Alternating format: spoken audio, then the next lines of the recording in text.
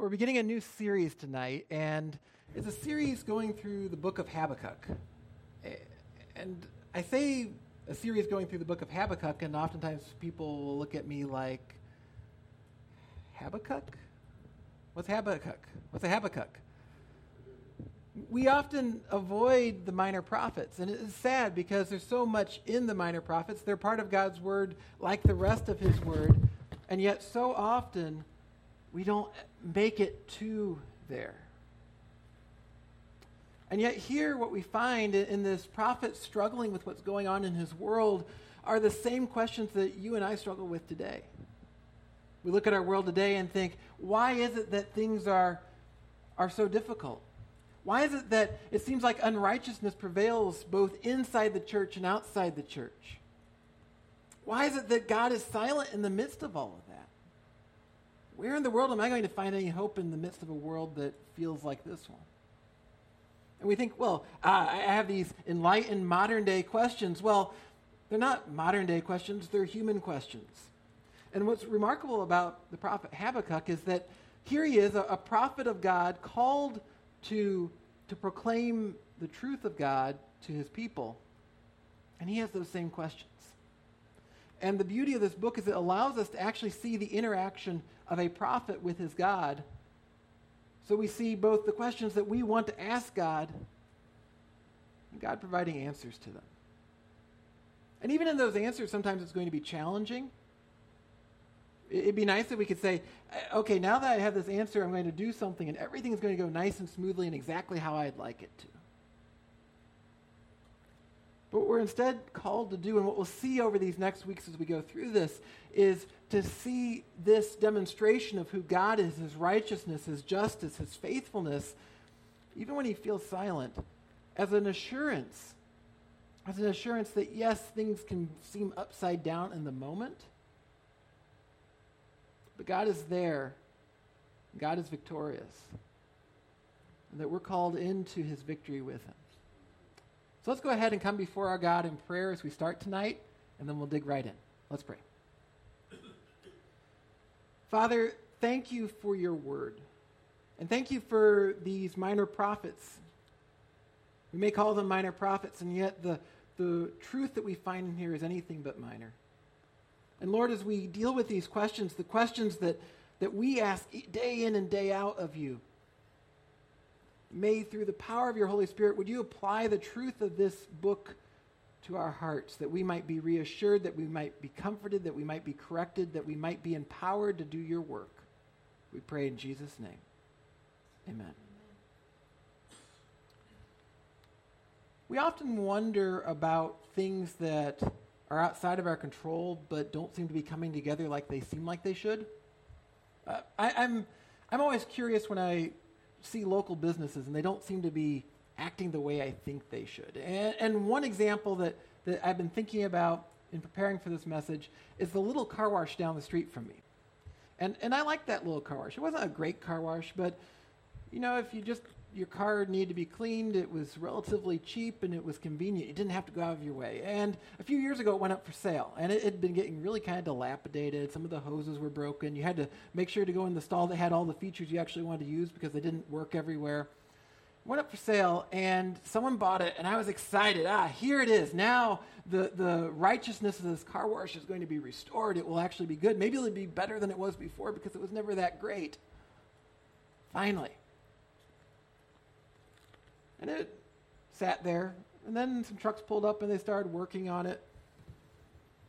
Did a little more work, but it didn't really seem to be going anywhere. And then they put up a chain across the driveway. You couldn't even go into it. And it was sort of, okay, now they're going to do the big work. It's going to come all together now.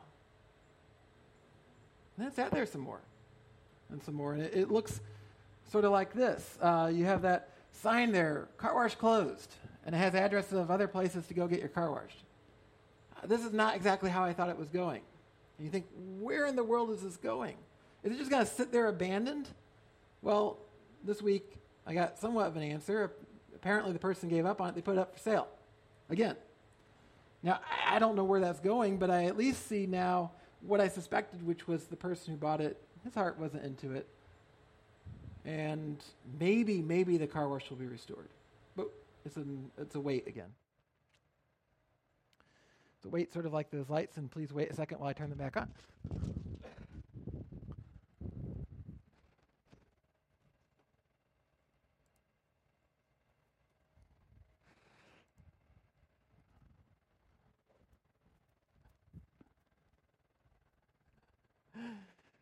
Sometimes things don't come together how we want them to, right?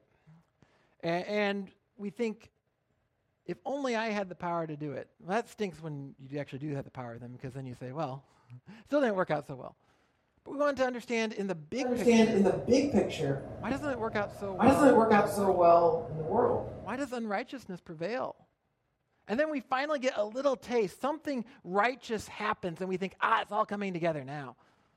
Then what happens? It seems like unrighteousness prevails again. It seems like it doubles up. We want to understand why. And here's the thing that's even worse. And here's our first question that we start to see Habakkuk bring before our God, and we're going to see that in those first few verses of the book. Why does wickedness prevail not only in the world, but in God's people? Why doesn't the church look righteous? That's what Habakkuk basically is asking. He's asking of Israel, the Old Testament people of God, but he's asking the question, God, you've gathered these people. Why are you allowing them to act in an unjust way? Let's go ahead and turn and hear Habakkuk's question. Verse 1 of Habakkuk 1, if you have your Bible, says, the oracle that Habakkuk the prophet saw. O Lord, how long shall I cry for help, and you will not hear? Or cry to you violence, and you will not save? Why do you make me see iniquity? And why do you idly look at wrong? Destruction and violence are before me. Strife and contention arise. So the law is paralyzed, and justice never goes forth. For the wicked surround the righteous. So justice goes forth perverted.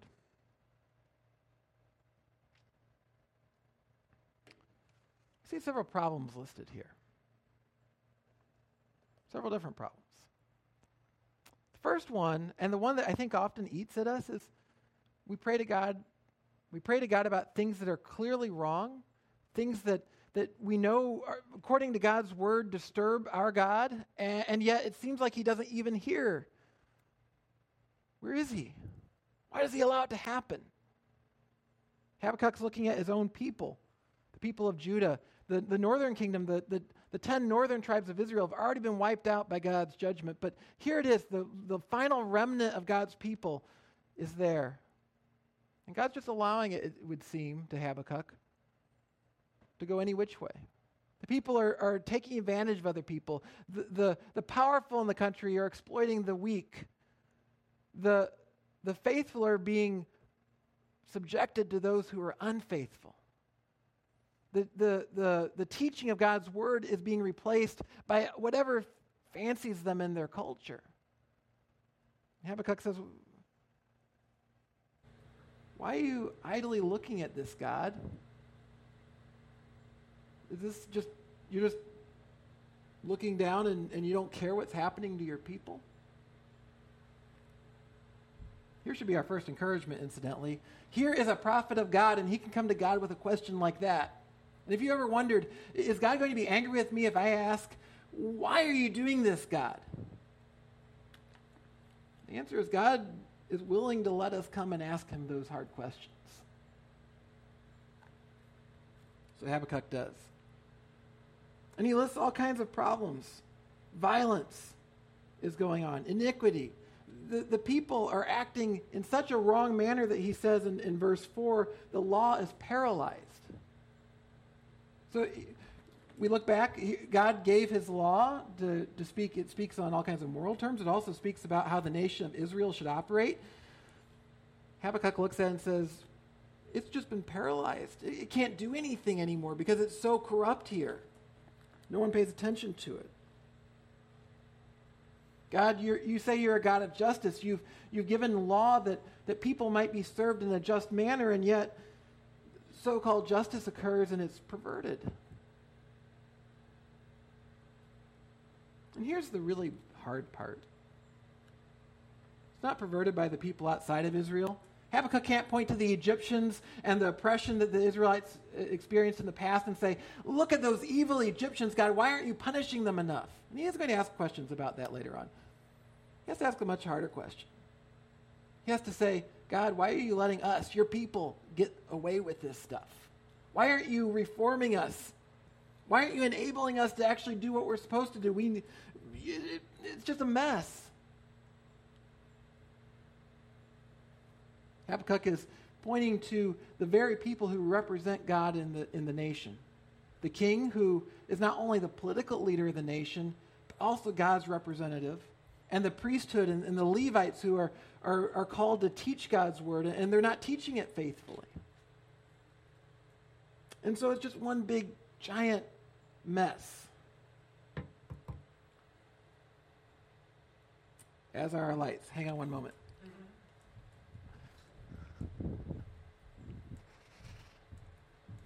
I will be back.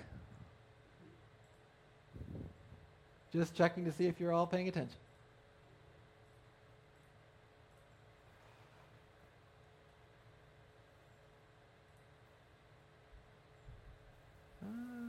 Why is that?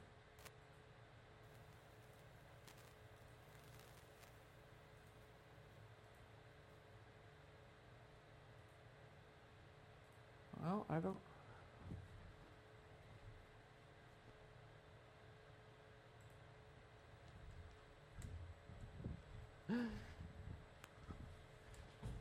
I apologize. I don't even have the slightest idea why it's doing this.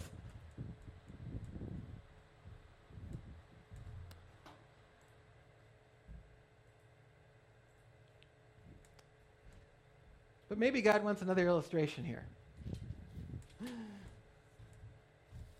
Because I don't understand this any more than Habakkuk understands what's going on in the nation of Israel. And he has lots of bright ideas. I apparently have some dim ideas. But here's the thing. Here's the thing that we see here.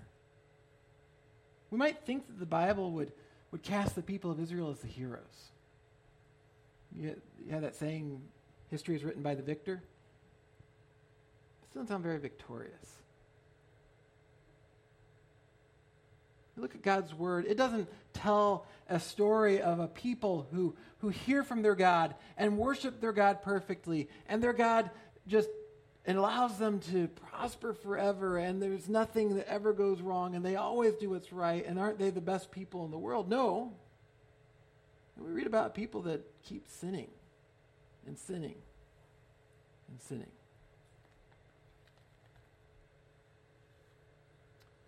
The Bible is realistic about what it looks like to be part of the people of God. And in that, it challenges us, I believe, to ask the question,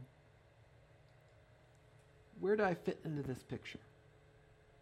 Because it's really easy when we see the prophets criticizing the other nations, we say, well, I'm following the Lord, so I'm over here, they're over there, they're wicked. But what happens when the Bible comes and points the finger back at the very people that we belong to? When we're part of God's people, and the Bible says, and God's people are perverting justice.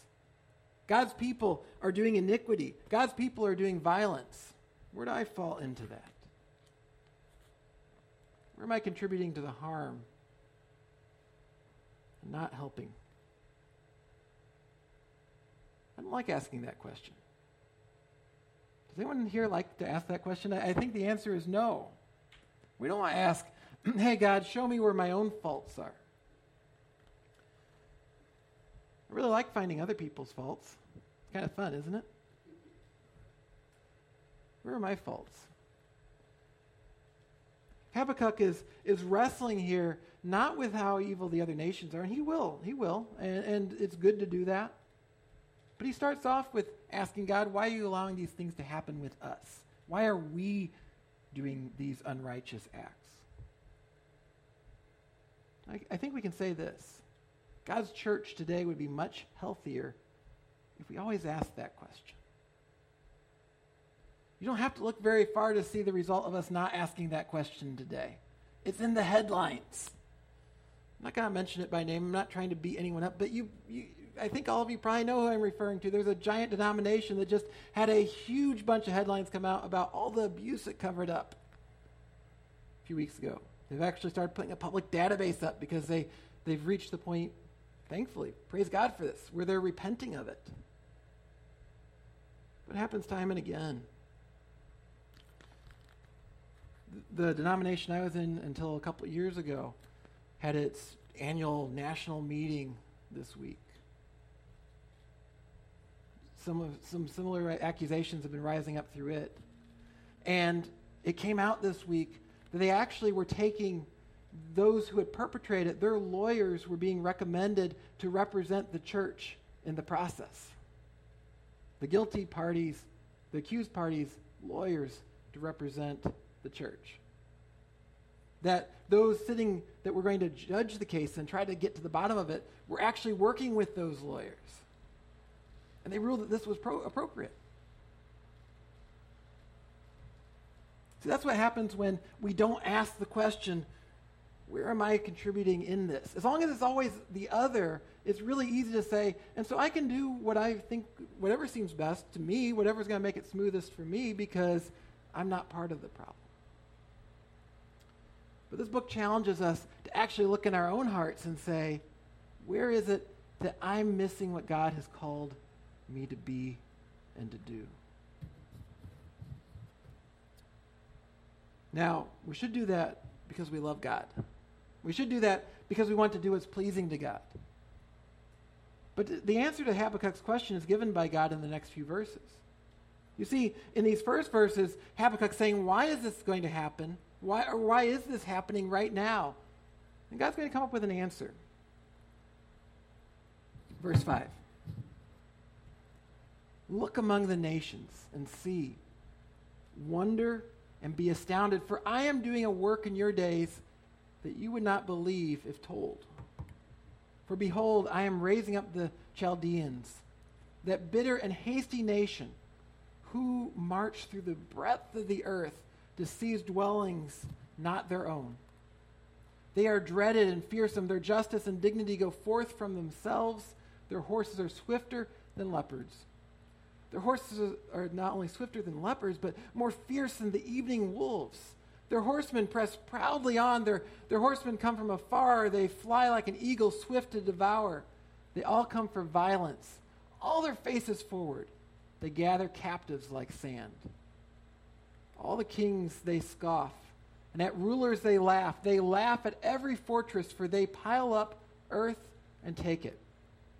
Then they sweep by like the wind and go on, guilty men whose own might is their God. Be right back again.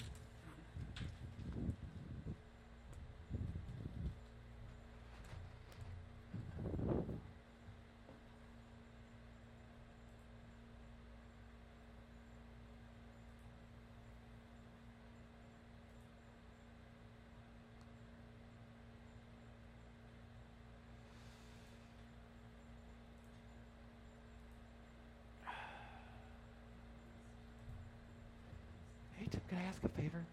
The next time that does that, can you just go over to this window and hit Preaching Blue, and then go back to this window? Thanks. Not supposed to be doing this. Yeah, thanks.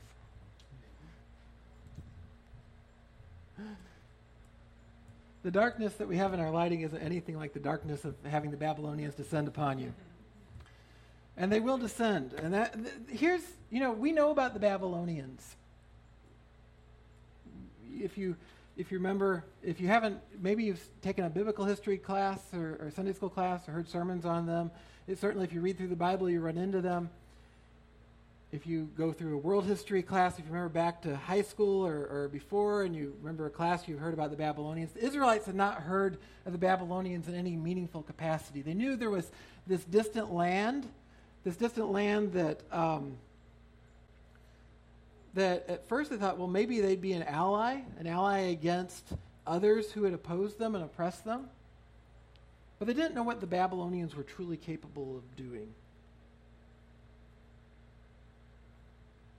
God says, I'm going to cause something to happen that's so sweeping, you can't even believe it. For I'm doing a work in your days that you would not believe if told. It's shocking.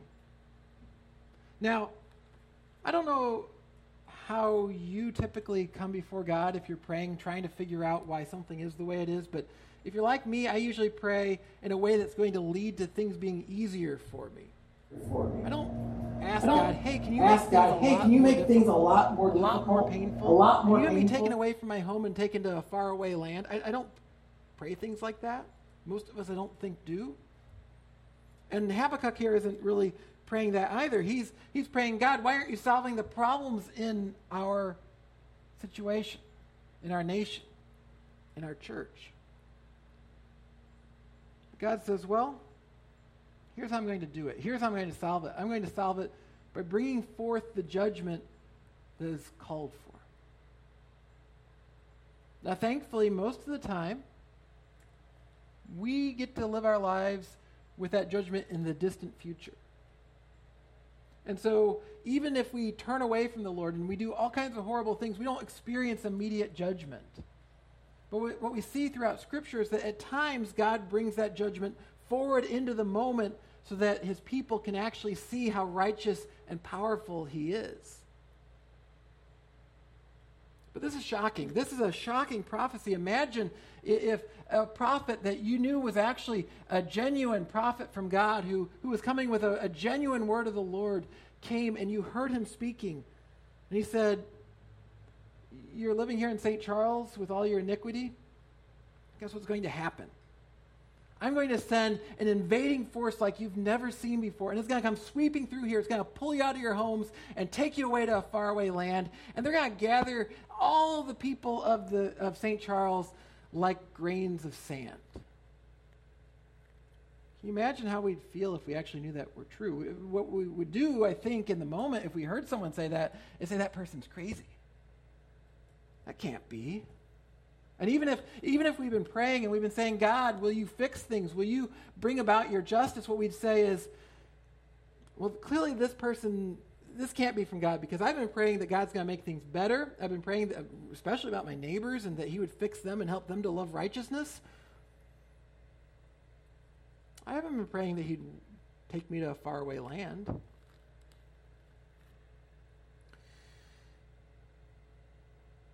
What do we know about when Habakkuk's writing? We don't know the exact date that he writes, but we know it's somewhere approximately between 625 and 605 BC. So a little over 600 years before Jesus. And in that, it's just before the time when the Babylonians will come and will take away the people of Judah. At this moment, it may be that they really don't realize that the Babylonians are a threat yet, and that's why scholars think it's probably before 605, which is a massive victorious battle for the Babylonians that show their might. Because then they could imagine it. Then they would have been fearing it. But they weren't yet. They're just doing their own thing, taking care of their own needs. God says, your expectations are, you're my people, so you can come before me, and you can ask me for help when you want, and then you can go and do whatever you want whenever you want, and then you come back to me. He says, I'm going to bring judgment. I'm going to refine my people. I'm going to shake off those unrighteous who don't really belong to my people. I'm going to purge, and I'm going to clean. Many of the people didn't believe it would actually happen. God wouldn't do that to us. Jeremiah chapter 7, verse 4. Jeremiah is conveying a very similar message, and the people are saying, it's not going to happen. Because we have the temple of God. God's here. It's not going to happen. And Jeremiah says, do not trust in these deceptive words. This is the temple of the Lord. The temple of the Lord. The temple of the Lord. For if you truly amend your ways and your deeds, if you truly execute justice one with another, if you do not oppress the sojourner, the fatherless, or the widow, or shed innocent blood in this place, if you do not go out after other gods to your own harm, then I will let you dwell in this place, in the land that I gave of old to your fathers forever. Behold, You trust in deceptive words to no avail. Will you steal, murder, commit adultery, swear falsely, make offerings to Baal, and go after other gods that you have not known? And then come and stand before me in this house, which is called by my name, and say, we are delivered, only to go on doing all these abominations? Has this house, which is called by my name, become a den of robbers in your eyes? Behold, I myself have seen it, declares the Lord. Here's what the people are doing. They're saying, we can do whatever we want. We can make ourselves happy. We can chase after other gods if we think that's going to somehow enrich us or make us successful. All we need is to know that we are those people who get to go in that temple that's named after the Lord. And as long as we get to do that, God's not going to touch this city. God's not going to touch us. He's not going to harm his own house. You see, the people didn't really, truly fear God. And too much of God's church today, likewise, doesn't fear God. Too often in my own heart, I don't fear God. I'm focused on what I want. I'm focused on what will make me happy. I'm focused on what's going to make my life easy.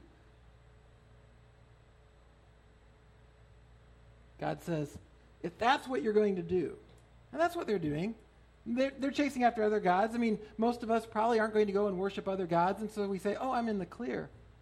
We chase after our own gods, our gods of success, our gods of money, our gods of comfort, our gods of status, our gods of political power. We come up with lots of gods. We just don't call them gods. And we look at them and we say, this is what I really want. But as long as I walk into the doors of a church, as long as I claim the name of Jesus, everything is going to be fine. Then we look out and we say, why doesn't the world like the church? Why doesn't the world want to be a part of it? You need to go back to those questions that Habakkuk's asking to begin with, because the world looks at the church and the world sees at best itself all too often. It sees people who claim the name of the Lord but don't act in fear towards him, don't act in reverence towards him, don't say, what he actually says is what I'm going to do. A church that doesn't hold itself accountable to each other, where brothers and sisters in Christ are more worried about being righteous before the Lord than what looks good. They don't fear God. We don't fear God. If we don't fear God, then we have to fear a lesser enemy. Verse 7, once again. For behold, I am raising up the Chaldeans, that bitter and hasty nation who march through the breadth of the earth to seize dwellings not their own. Thank you so much, Tim.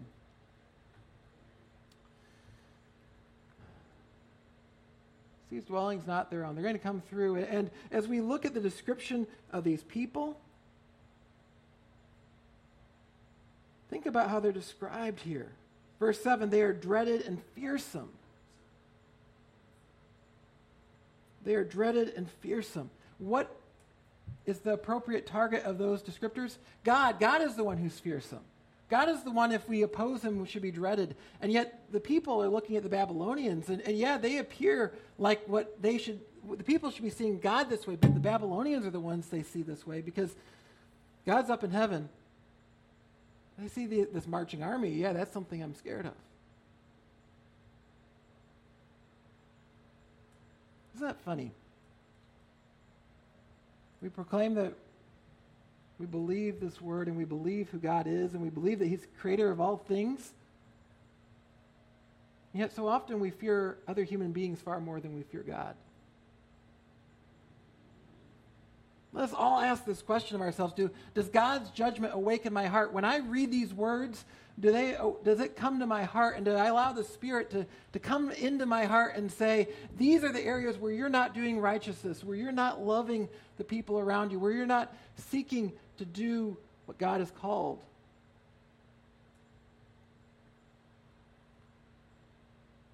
Or am I more worried about what other people think? Matthew 10:28, Jesus says, Do not fear those who kill the body, but cannot kill the soul. Rather, fear him who can destroy both soul and body in hell. Do I fear God? Do I fear other human beings? Fear the human beings. It's funny, I read a book like this, this prophecy, and it's very convicting, and it sort of reminds me of a sticky note. How many of you use sticky notes sometimes? And do you think, I need to remember things, I got to put on a sticky note. And then you stick it on your computer monitor, you stick it in your car, you stick it by your chair. Does anyone run into the same problem I do? I make lots of notes, I don't read them. So I have all these wonderful reminders that don't do any good because I see them, oh, there's some notes, I'll just scoot them over out of the way so I have room for my coffee. Oh, it's blocking what I can see on my computer monitor, I'll peel it off and I'll put it down here where it's not in the way. And too often that's what we do with God's word. That's what was happening here with these people. They had the prophets, they had the law, they knew them, they knew enough to know where the temple was and they should be a part of it. What did they do? When their neighbors seemed to be getting more crops in their fields and they looked over and they saw they were worshiping another god, they said, let me just move that sticky note about only worshiping the Lord and I'll just move it over here. It's in the way at the moment.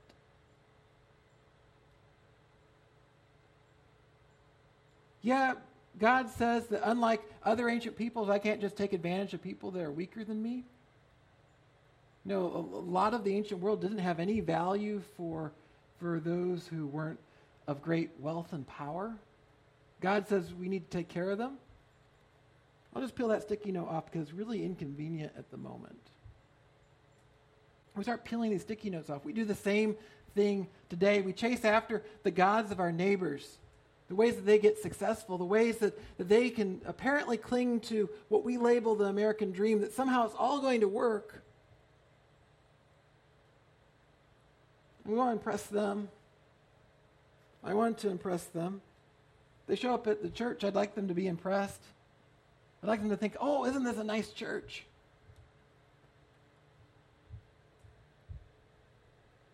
Is our first and foremost question, do we want God to look into our hearts and say, here's someone who loves me? That God looks into our church and says, here's a church that loves me.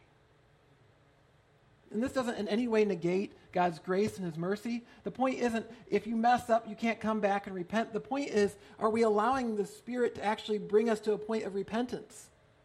Or are we running from repentance?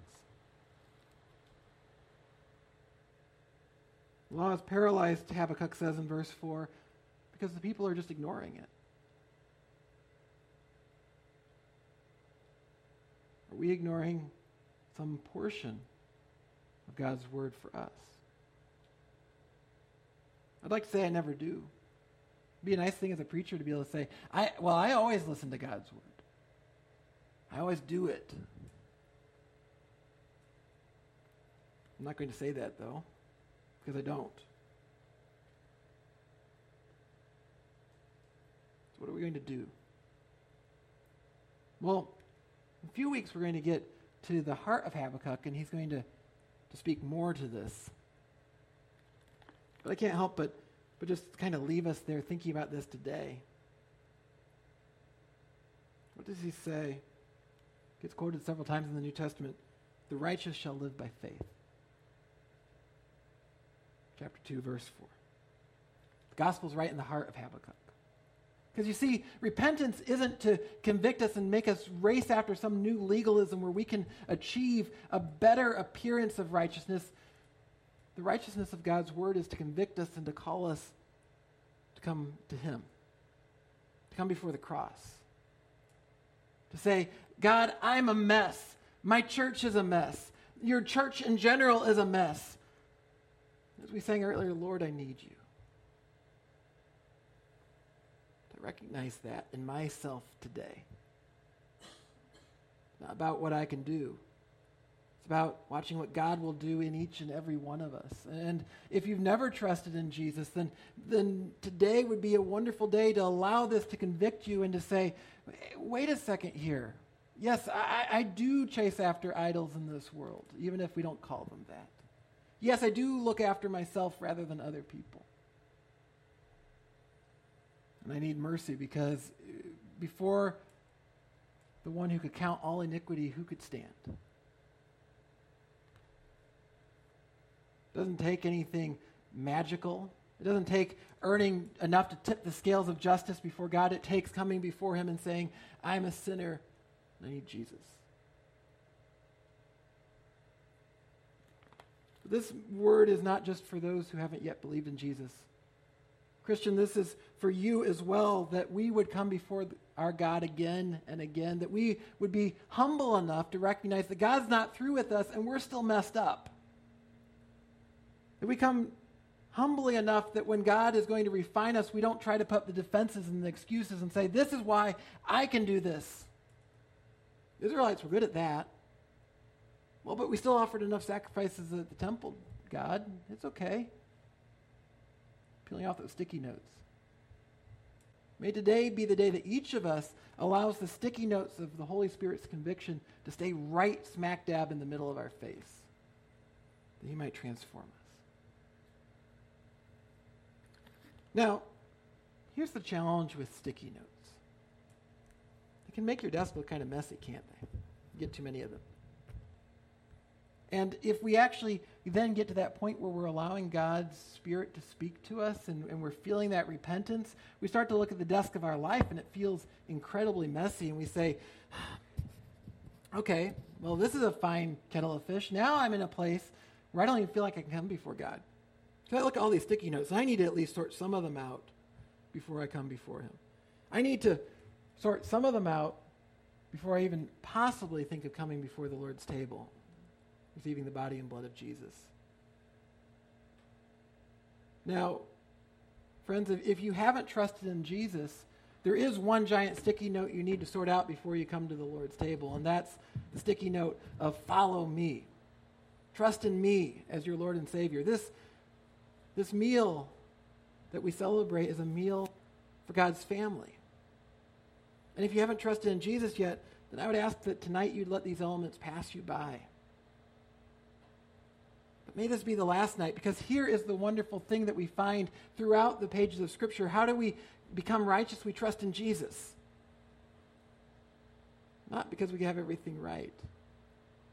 And when we trust in Jesus, all those sticky notes don't go away. Not everything isn't perfect right away. But as we come before him, he says, come to the table right in the midst of your messy desk. Bring all your sticky notes with you. Allow me to nourish you, that you might, through the power of my Spirit, be able to start chipping away at those things in the sticky notes. Not because of how great you are, but because of how faithful I am. So friends, whatever burdens you bring to the table tonight, if you've trusted in Jesus and been baptized, and this table is for you. And just as Jesus went to his disciples and he gave them that first meal, and he gave it to them knowing that they were going to mess up in huge, unimaginably bad ways, even in the very night that he instituted his Lord's Supper. He gave it to them. They could experience fellowship with him. Because when we come before our God and say, God, I need fellowship with you. I need your love. I need your Spirit. That he transforms us, enables us to do the good work that he has called his church to do. So it was on the night he was betrayed, Jesus took the bread and he broke it. He said, this is my body, which is for you. Do this in remembrance of me. And in like manner, after supper, he took the cup and he poured it. And he said, this cup is the new covenant in my blood. Do this as often as you drink of it in remembrance of me. It's what we're told in 1 Corinthians, for as often as you eat this bread and you drink this cup, you proclaim the Lord's death until he comes. Let's now come before our God in prayer. Lord, we come as people with lots of sticky notes all over our lives, lots of places we need your correction. We need you, Lord. So it is that we come before you realizing that we are broken and needy people, but you are good and you are merciful. And so we pray it is by the power of your Holy Spirit that you would communicate the benefits of the body and blood of our Savior Jesus to us, that we might be nourished, that we might be strengthened, that we might rest in you and you alone. We pray in Jesus' name.